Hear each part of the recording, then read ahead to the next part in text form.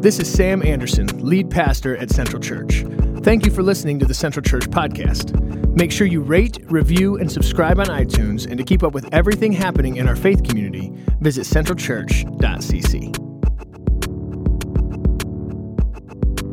I was at the same conference that Sam was at this week, and I got to be honest. I'll kind of unpack a little bit more of the background to this, but it was funny because it was kind of ironic.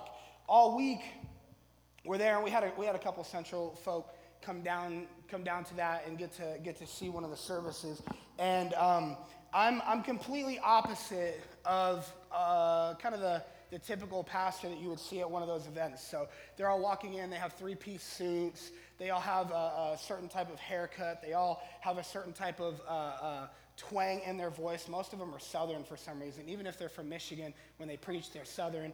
And so I kind of feel, I told Carmen this last night, I kind of feel like I stick out way too much at those things. So I just got a haircut, but throughout the week I looked like a guinea pig because my hair was just all over the place. I didn't bring any suit stuff. I brought one pair of jeans and I brought one pair of joggers, and then I was wearing Vans. I was wearing just like street shoes, and I'd go to service like that, and then I had like a Lions hat, which is already an insult. And so I'd show up in service, and I'd be dressed like this, and all these other guys would be walking around, and they'd be like, "God bless you, man of God. How you doing, brother?" And they did that to everybody around me, but they'd skip me because I think they thought I was just like a homeless guy that was like, "What's going on in here? Is there free food?" And so one of the nights they were like, "I want every pastor in the place, or my state board. There's a state board. I want the state board to come up here, and I'm going to send you guys up from here, and I want you to pray for every pastor in the building right now." And so I'm standing like right over here off the side of the altar, and I'm just worshiping, doing my thing. And they walked out. They came off the stage. There was probably like 15 of them. They walked off the stage, and everybody else, like I said, is dressed that way. And then he came walking off the stage. I was standing right here. He looked me dead in the face, and it was like, that can't be a pastor. And he kept walking right by me. And I leaned over to Carmen, and I was like, I got to get some new clothes. So it was easy, though, for me to sit there and to look at him and go, man, why do y'all do stuff like this? Man, if people from outside of this box came in to this box, you'd have to change a lot of things about this to make it make sense to, like, why do you go? And I started ridiculing that in my mind. And then I started unplugging from things that were going on in my mind because I was just sitting there kind of dismantling the reason and the whole thought process behind why they do things. And that's called criticism, right? And today what we're talking about is we're ending off the series talking about criticism. Now this is a tricky one because a lot of us like to play the card where it's like, oh, it's constructive criticism. If we're pointing out something like that, it's only because, we got to speak the truth in love. And I'm trying to help them out. If I don't tell them, how will they know they got to fix it, right? We can do all kinds of things to maneuver through not having to take any responsibility for criticizing people. But the truth is that this is a huge problem. But it's called my big fat mouth, right? So I'm not going to talk about you. I'm going to tell you why this matters to me, and then I'm going to trust God to apply it to you where need be. So some of you guys have heard this before. If you've never seen me up here before, hi, I'm Rich. I'm the youth pastor here. That's why I look like this, and I don't talk all the time. Okay, so they only let me out of my cage every once in a while. So my background, if you know, you've heard me say it before, my family is crazy. There's only one other person in this room that I think had a family as crazy as mine, and I think that's Leah. And because of that, me and Leah have a funny relationship where all we do is hurt each other's feelings, but it's great. We're good friends. And I grew up in a house where that was kind of the communication that happened. Ever since I could remember, as young as I could remember back, any family meeting we had, or not family meeting, but any family gathering we had, a barbecue, time at the pool, watching a movie, anything like that, at a moment's notice, it could erupt into just a huge roast fest. If you guys don't know what a roast fest is, that's slang terminology for everybody's getting made fun of no matter what. And so I have an older brother, I have a younger sister, 2 years older, 2 years younger, and then both of my parents are pretty young. And so we would just go at it. My brother would say something about me. I'd say something about him. My sister would throw in a side comment. We'd all gang up on her and make her cry. Then we'd all laugh at her for crying. And then it just went around and around. And this was kind of the normal thing for my household. And so very quickly and very early on, I learned how to use the art of rebuttals and the art of joke telling and roasting, if you will, in order to get back at people or to deflect something that was brought against me. If my dad or my brother or anybody kind of picked on me, I was able to flip it on them and put the focus back on them. It was a defense mechanism in my household from very early on. So that evolved, and I learned how to get really good at it, and I started using that to my advantage when I got into school. But not before I had to use it to defend myself against bullies. From 5th to 6th grade, I developed major OCD. About that time, my lisp, don't act like you don't hear it, it's okay. My lisp started becoming more obvious, right? And I'm just gonna be honest, I've always liked food, so my pants have always not fit right, okay?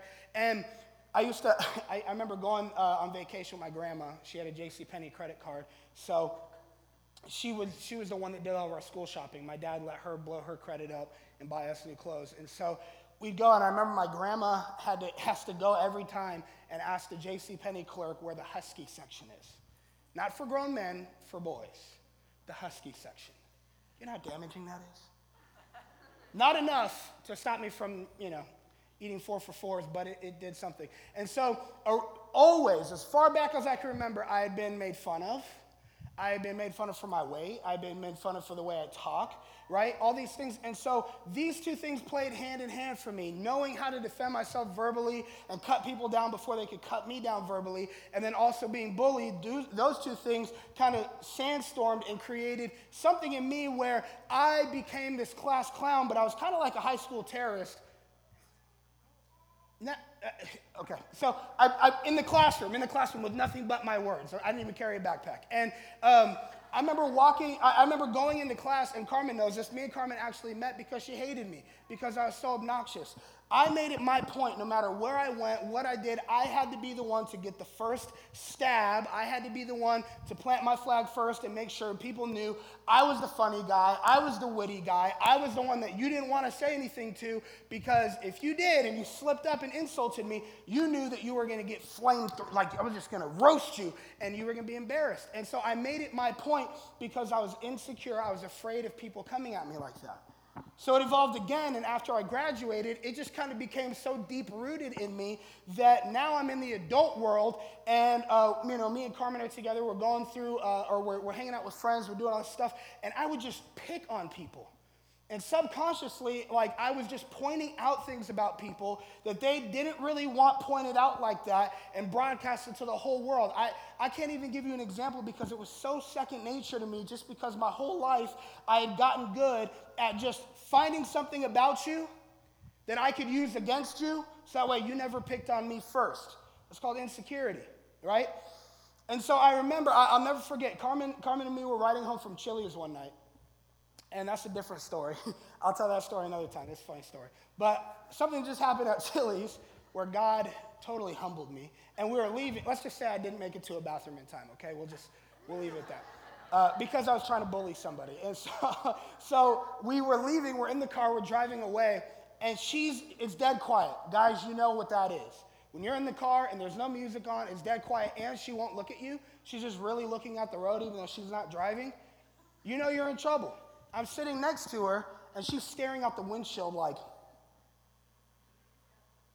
and I'm really feeling myself. I'm like, what? What's up? What's out there?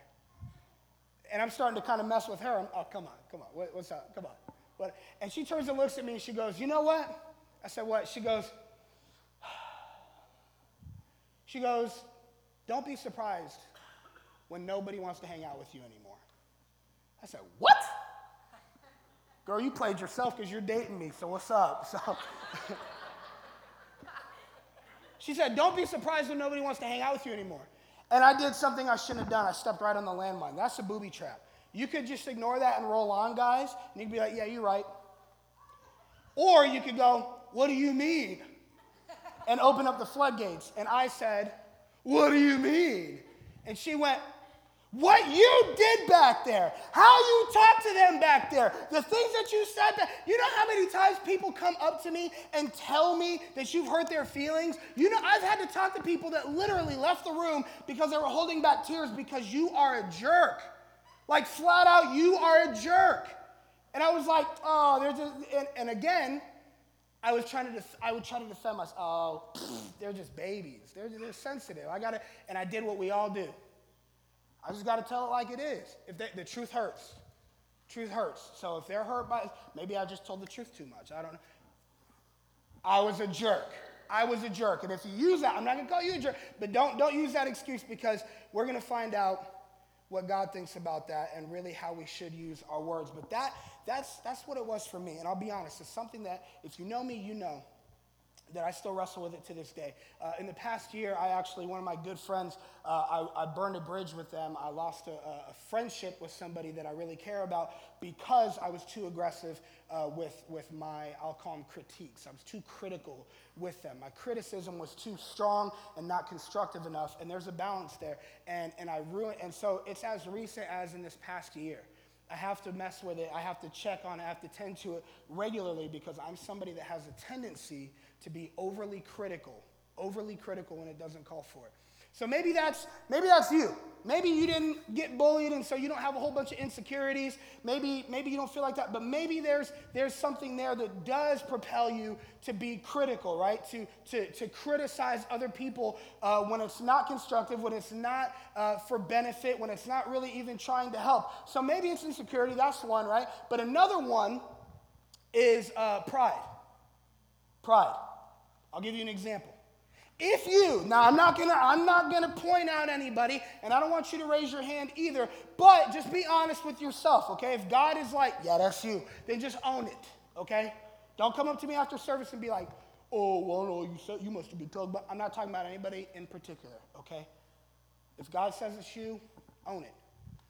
But you know it's pride because here's something that kind of looks like. If you regularly get offended because people don't ask your opinion enough, if people don't ask you for your thoughts on a subject, and so you got to ridicule them because they did something wrong without asking you, if somebody needs a sports professional and they don't ask your opinion, you get all up in arms. Somebody needs somebody who knows how to fix a roof or fix a floor, but they don't ask you, and you get offended because they should have asked your opinion, and they're dumb because they did it wrong.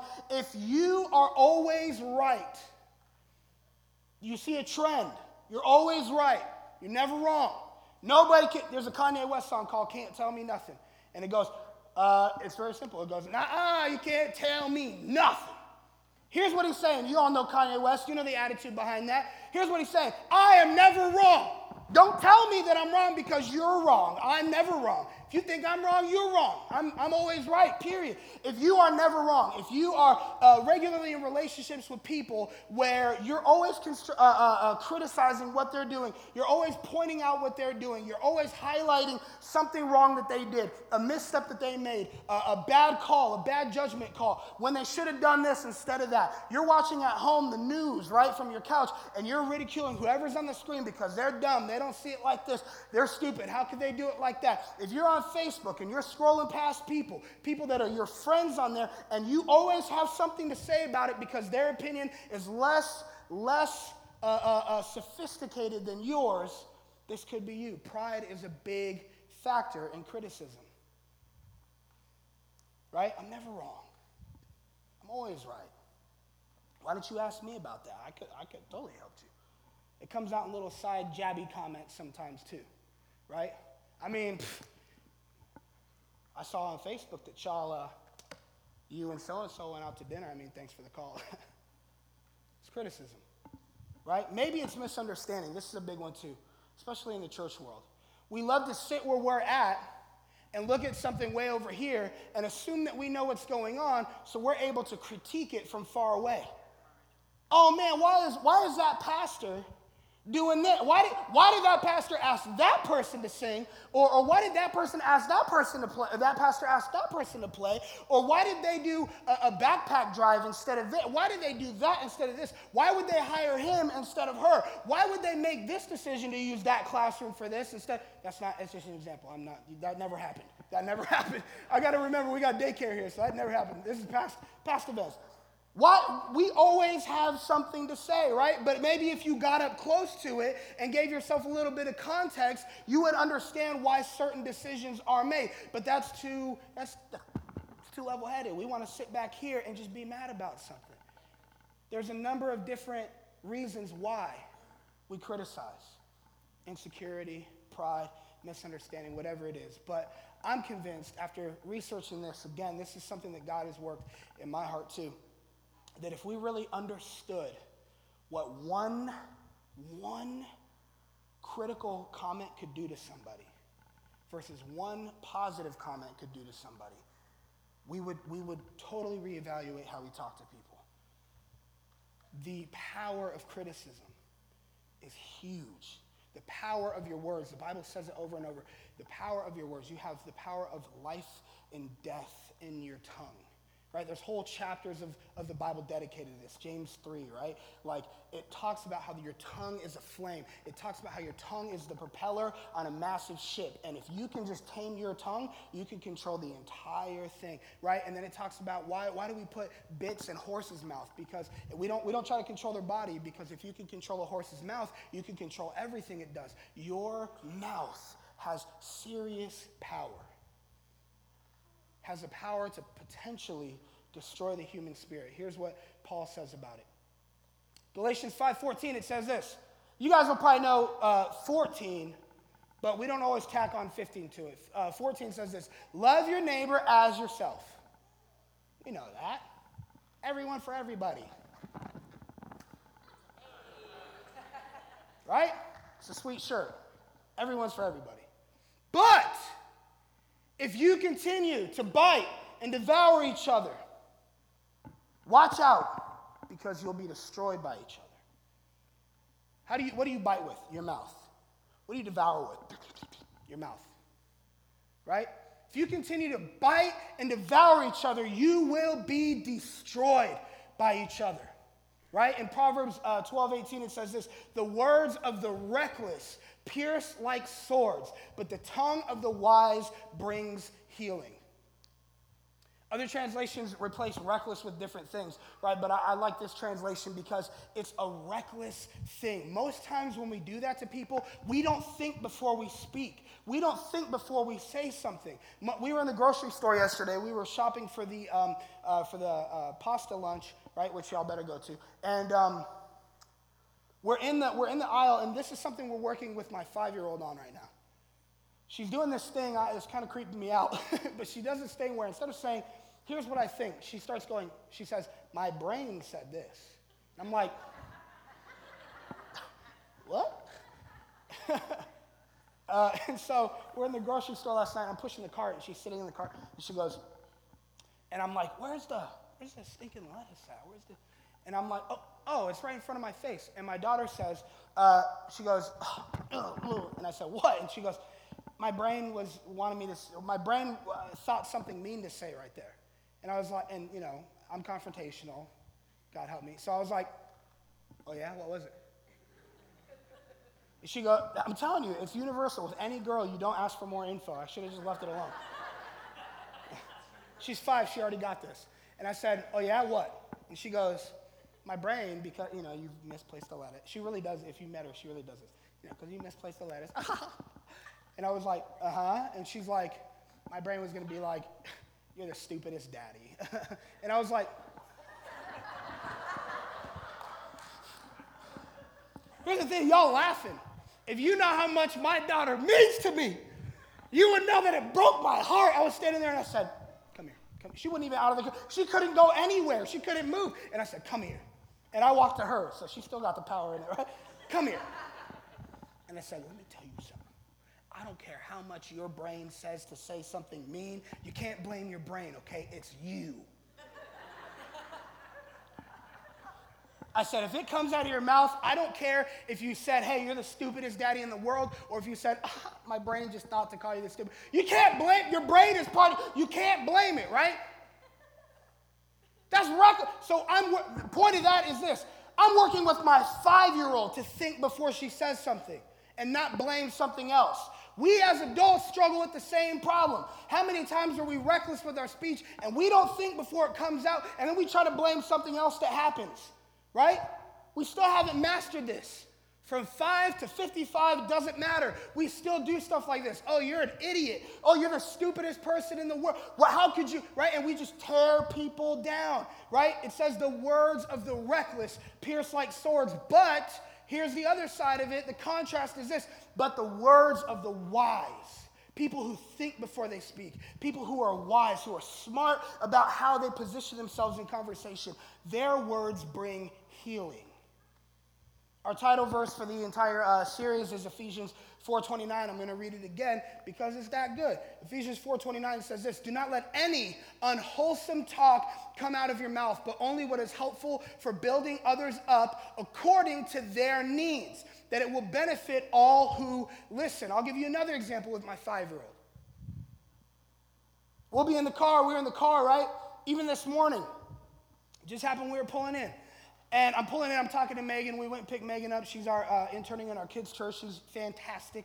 And we're driving here, and Megan's telling us how she's switching her phone plan from Sprint to T-Mobile. And I'm like grilling her because that's what I do, right? And I'm like, so why are you doing that? Like, did you really need to? Are you really saving money? Why is that? And I'm just giving her the third degree, right? I'm giving her, never mind. I was going to say 50 cents, 21 questions, but if you're not hood, you don't get it. And so we're in the car, and I'm like, listen, I'm not trying to defend Sprint because, Megan, you know that I am a hater of Sprint. I'm a Sprint hater. And Olivia in the back seat right behind me goes, I thought we're not supposed to hate things. I say, yeah, you're right, but Sprint's not really a thing. Sprint is an evil corporation, and so it's different. And she's like, Daddy, but hate's a bad word, right? Like you told, and this is where it gets true. You told me we're not supposed to say that, but I just heard you say that you hate Sprint, and then she's grilling me back. She's like, why do you hate them? And should you really be saying hate? And so I just had to do the parent move and be like, listen, we're not talking anymore. And she's like, but no, wait, and she's really trying to grasp this. How are you? And I was like, no, we're done. Here's the thing. It says right here, building others up according to their needs, that it may be beneficial to all who hear it, right? That, you know what that applies to? Sometimes we feel the right to go ahead and critique things behind the scenes when we're away from the person we're actually critiquing. This plays back into gossip, right? And when this happens, we feel like we can do that because we're over here and they're over here. But anybody who's around, if they're not benefiting from what's coming out of your mouth, it's still unhelpful criticism, and it's still tearing people down. Whether they hear it or not doesn't matter, because you're changing the way somebody else may think about somebody or something instead of letting them base their own opinion off of it, right? So the question is this: what kind of person are we going to be? Craig Groeschel says it like this. Craig Groeschel says there's 2 different types of people. Fault finders. Say it one more time. Fault finders. Okay? Fault finders. The second is hope dealers. Stress the H on that. Hope dealers. We're in Detroit. So the difference is this. Fault finders are people who go around and their first inclination at everything is to say something negative. Oh man, LeBron James the GOAT. Yeah, but LeBron James really isn't, because LeBron James, he's a bum. I remember, he punched that chalkboard, the first game. If he really was the GOAT, he'd be smart and he wouldn't punch the black. Instead, people always got something to say about, you take them out to dinner and you're like, man, this is my favorite restaurant. Yeah, this place all right, but have you been to this place over here because you're eating these breadsticks? Those look pretty gross. The breadsticks over here are much better. You should try them, right? Oh man, I love this one. I really love Wendy's French fries. Who got the best French fries in fast food?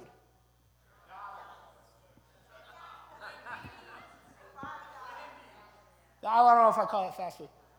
Lord help us. We're a church divided. You know them. They always got something to say. In my friend group, there was always somebody that was like that, and we would always hit them with the same thing. We'd all be joking, ha, ha, ha, yeah, we should go over here and do that. Man, why we always got to do that? And everybody would snap their neck at him and go, bro, why you always got something to say? You're so annoying. It don't matter what we do. Anything we want to do, always got something to say. Because nobody wants to hang out with that person that's always got something to say. Nobody wants to be around the person who always got a critique of everything, even things that you shouldn't have a critique of. I sat next to people, legit, sat next to people at my daughter's ballet recital. She's 5. They can barely stand on stage without rolling around on the ground and just laughing at each other because they're on a stage. They're like, whoa. And I have people that I can hear within earshot of me, and while the little 5-year-olds are... I'm not joking. I didn't even tell Carmen about this. I was about to turn around and be like, shut up.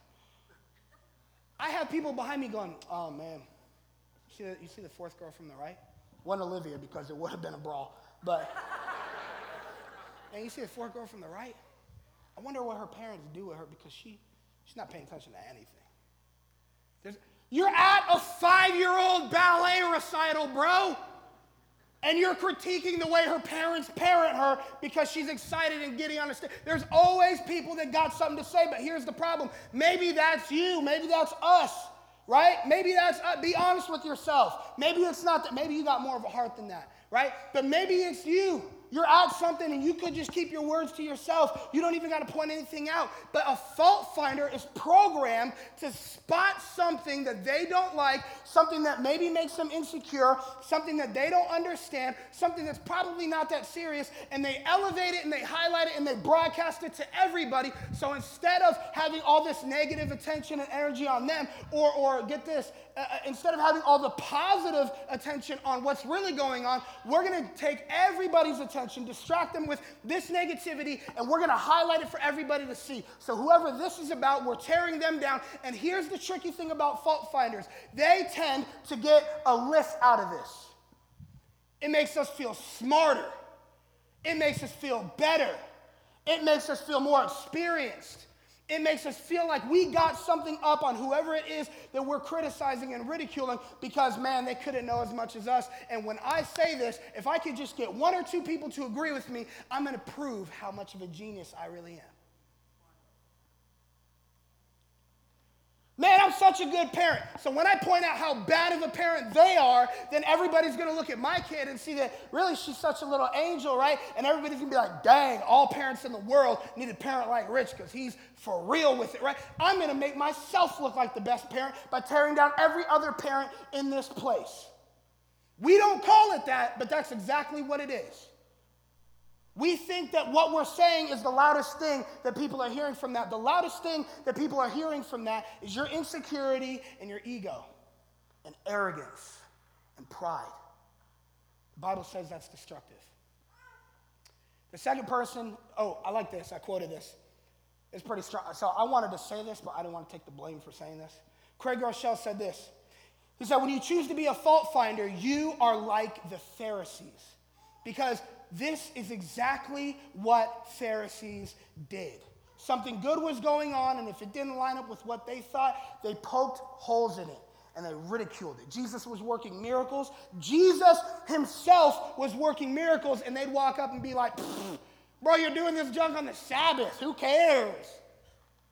You just healed somebody, but you did it when you should have been chilling, bro. Come on. But then he says this. Not only are you like the Pharisees, actually, you're just like the devil. Because the devil's nickname is the accuser of the brethren. Guys, this is what the devil does. Like, real talk, this is what the devil does. We have so many people right now caught up in depression, caught up in insecurity, caught up in doubt, caught up in all these different things in their life, right? We talked about this when we talked about the light of the world. And that's what the devil does. Some of you guys wrestle with this, with anxiety, with fear, with all these different things. You guys know the devil's voice very well. Because it comes to you and it says, hey, you really thought you were making headway in this? Nah, man, you forgot about this. You're going to fail. Oh, you have a test coming up because you're in school right now. You're going to fail. You're ill-prepared. Oh, you're going to go have a job interview for that? Why would you leave the job you're at? You're not qualified for that job that you're in. Accuse, accuse, accuse, accuse, accuse. That's what the devil does. Accuse and criticize and ridicule and call out weaknesses in other people to make us feel like we can't reach our God-given potential. So when you or I do that to other people, we're not acting like God. I don't care how much scripture you use to tear somebody down, you're still tearing somebody down. And even though you're using scripture, you're not acting like Jesus, you're acting like the devil. This was a hard pill for me to swallow. When Carmen looked me in the face, my baby girl, sugar mama, sweet thing, looked me in the face and said, you are a jerk. My pride kicked in. I was like, that's not exaggerating. That's really what I did. Sometimes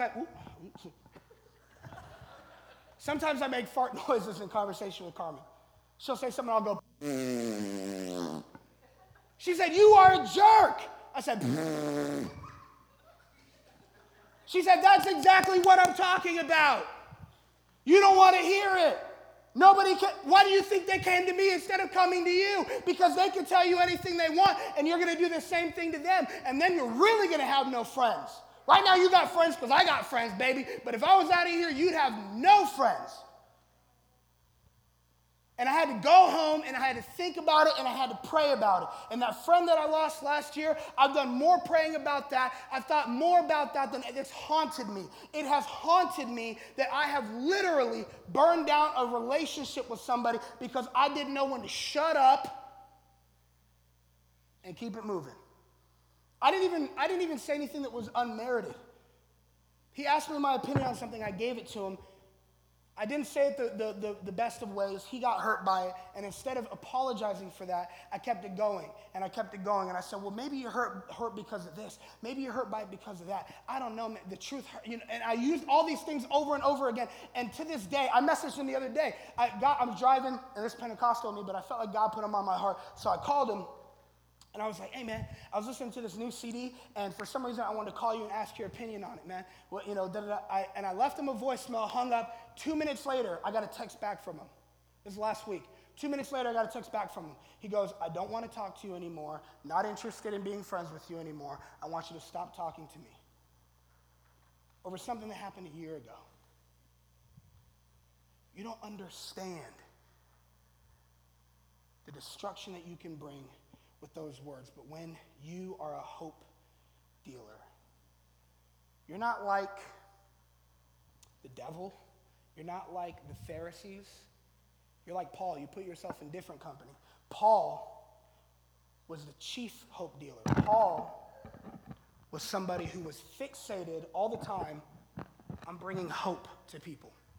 Paul was somebody who regularly had to fix problems in the church. Regularly. This happened all the time. If you read in his letters, which is like most of the New Testament, Paul writes a lot of times to different churches that are going through problems, right? But here's the thing. He never gets out of it and goes, man, y'all are so dumb. I swear, if I got to come on another missionary journey to you buffoons, I'm just going to freaking quit. I'm going to tell Jesus I'm out because y'all are hard-headed. Y'all can't get it. Y'all can't stop talking reckless. Y'all can't even get the offering right. How do y'all even have church? I don't even know how you guys do that. Why does God even want you guys? Paul doesn't do that. You know what happens when you read Paul's letter in the opening and the close? Paul says this. You hear things like this over and over. Paul goes, I am in chains, but I desperately wish I was with you right now. If I get free from these chains, first thing I'm going to do is come visit you. First thing I'm going to do is come find you. And we're going to eat together. And we're going to talk. And we're going to laugh. And we're going to praise God. Because I know, even with all this other stuff that's going on in your church, which is the reason why I'm writing,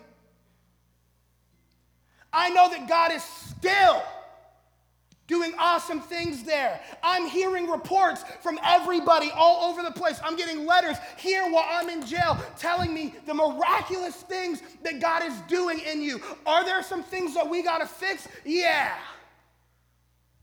But God is still using you. God is still cultivating this amongst you. God is still going to pour out on you. This is not stopping you. This is not going to take anything away from you. God is not mad with you. I'm not mad with you. We're just going to get these things straight. But I praise God for the work that you, brothers and sisters, are doing, even in spite of what you're getting wrong. That's how Paul approaches it. Paul didn't choose to speak condemnation over others because Paul knew this. Paul knew that he couldn't bring condemnation at people because Romans 8:1 says this, there's now no condemnation for those who are in Christ Jesus. Listen, there is no condemnation for those who are in Christ Jesus. How many times people point out something about you or me and we want grace? I'm still growing. I'm still learning. God ain't done with me yet. God's doing a work here. He's going to make something special out of me. But then we look at everybody else like God ain't doing the same thing with them. Like they're not in process either. Like they're not still growing either. And we look at them and we want to cut them down when they're still learning and they're still growing too just because theirs looks different than ours. Romans 15:13 says this. This is what Paul thinks about hope and bringing hope. Romans 15:13 says, may the God of hope. God is a God of hope, not condemnation, not judgment, not pointing out error. God is a God of hope. May the God of hope fill you with all joy, all peace, as you trust in him, so that you may overflow with hope by the power of the Holy Spirit. You may overflow, you'll well up. You'll just be spewing hope. You tell me what you think. You think the way that you talk about somebody in a negative way, you think that generates hope in them? After you get through with somebody, are they walking away going, man, I feel good. God is just, They walking away doing that? Or are they walking away going, man, I'm terrible. Man, I can't believe I didn't see that. That really was stupid. How did I not see that? I feel so dumb. How do people leave conversations with you when you have a disagreement, when you have something to say to them? Paul was all about bringing hope because here's what Paul knew. People were growing things.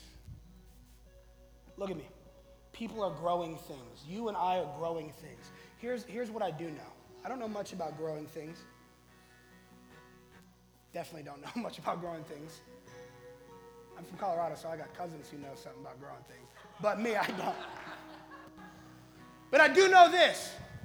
When you want something to grow, guess what you do? You tend to it. You give it room to grow. Me and Sam, I helped Sam plant the garden they were working on last year. I think it was unsuccessful. But me and Sam, we knew one thing ahead of time. We even said it to each other. We looked at each other and we said, man, I don't know if this is going to work. Because we put about 50 seeds in like a 4-foot box. And you know what we said to each other? Sam kept looking at me going, oh, what do you think? I don't know. What do you think? And I was like, you think we're giving it enough room? There's one here and there's one right there.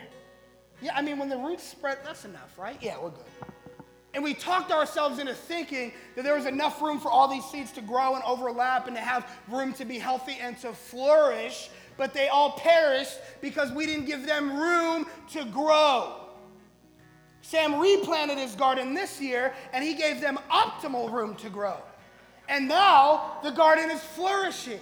Here's what Paul knew about people, is that they're growing things. And when you want something to grow, what you do is you give it room to grow. You give it space to grow. You give those roots space to go out whichever way they will, because hopefully when those roots dig in and take root, it's going to shoot up and it's going to go in the right direction. Here's what you don't do, and this is what Paul knew. When you really want something to grow and you really care about something, you don't cut it off. You don't cut it down.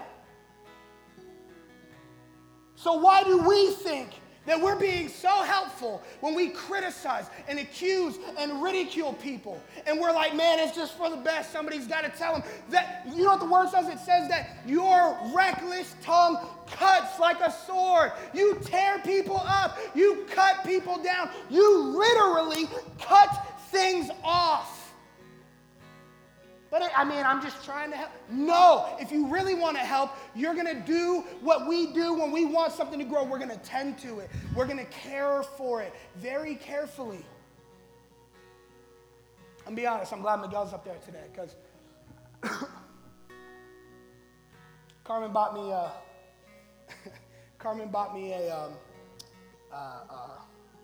like an herb and spice like plant thing from the farmer's market. We felt cool because it was like from the Eastern market. It's like organic. It's in my kitchen. And I had been watering that thing. I had nothing to cook. But I was like, man, I got fresh basil right here.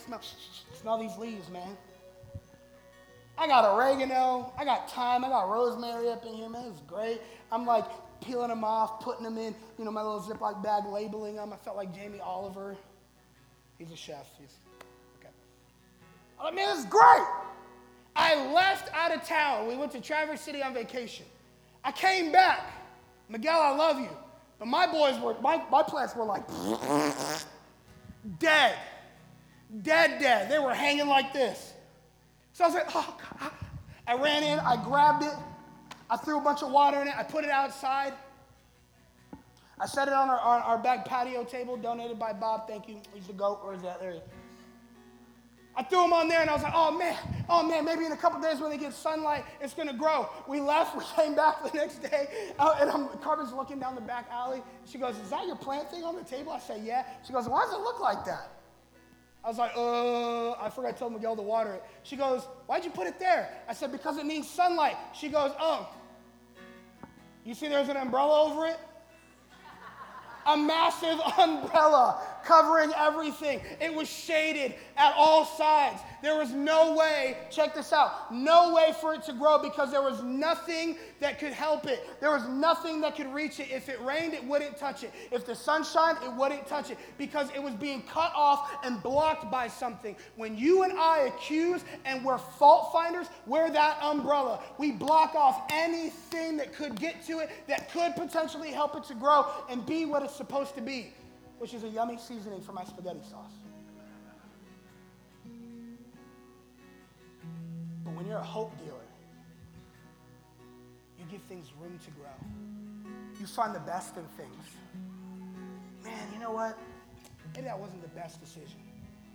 But it's all right because God's still going to do something. God can still handle it. Man, get over it. Don't be so hard on yourself. Move on, man. You'll have plenty of other opportunities. Man, I know that was hard. That was a tough loss for you. Man, I'm sorry your mom's gone. Man, I'm sorry your dad's gone. Man, I'm sorry that happened. I'm sorry you failed that. I'm sorry your kids are acting like this. I'm sorry, whatever it is. But you know what? There's hope, man. Because it's not over yet. You're not done yet. God's going to do something being a hope dealer instead. The last thing I'm going to say is this. Is that when we are critical, I don't care how much of this you use, when we're critical, we are so far removed from the character of God. Think about Jesus for 1 second. Jesus, the Bible says, while we were dead in our trespasses, while we were dead in our faults, while we were lost, while we were far off, that's what the Bible says. Christ died for us. God, it says it in other parts of Romans. This is all Paul, by the way. This is his hope that he deals. Paul says this, while we were yet sinners, Christ died for us. Sometimes we don't like the use of that word sinners because it sounds like very hellfire. I'm not using it like that. Here's the point. You and I have faults. And while we were in our faults, God didn't make much of our faults. He made much of his love. And he didn't make much of what we did wrong and use that as an excuse to not commune with us. He drew us close. He ransomed us back, and instead of showing condemnation and judgment, he showed grace. He showed forgiveness. He showed love. He brought redemption. He brought hope. When you and I tear people apart, I'm telling you right now, as the chief, I struggle with it all the time. Sometimes Sam will ask me a question, and the first thing I'll say is, yeah, somebody told me this and that, but I don't want to do that because I was stupid. I was like, you know, and I'll catch myself afterwards. I'll walk away and I'll go, what the heck was that? Why did I say that? I'm the worst one. I'm admitting to you. I do not have this figured out. It's something I deal with every day. But when we tear people apart, we are far from who God wants us to be. I don't care how good it makes you feel, how righteous it makes you feel, how much smarter it makes you feel, how much further along it makes you feel. We are far from who God wants us to be. So I end with that for you. The question today, what kind of person are you going to be? Fault finder or hope dealer? Fault finder or hope dealer? I've talked to teens who literally changed their entire life. They were in a pivotal situation, and a parent, a teacher, a friend, somebody spoke a word of ridicule or criticism over them. You will never recover from that. You will never do better than this. Your dad was like that. You're just like him. And they live into that, and they let that mold the rest of their life. They have no goals, no standards, no reason to be better because of one word of criticism. You have no idea. On the flip side, I am blessed, and I get the privilege every week to deal with teenagers who are only coming back because a leader or me maybe had the privilege myself of speaking one word of hope to them. Man, Pastor Rich, I got arrested, man. I don't know what to listen. That's okay. You're welcome here. We love you, man. If you need anything, you know you can just call me. You know if you need something. You know if you got something to talk, you can just call me, man. We're family. And because of that, you'll hear them talk to people and they'll go, man, I'm only here today because, youth group or because these youth, you have no idea. Just your words can shape somebody's life, upswing or downswing forever. Who are you going to be? A hope dealer or fault finder? Jesus, I love you, God.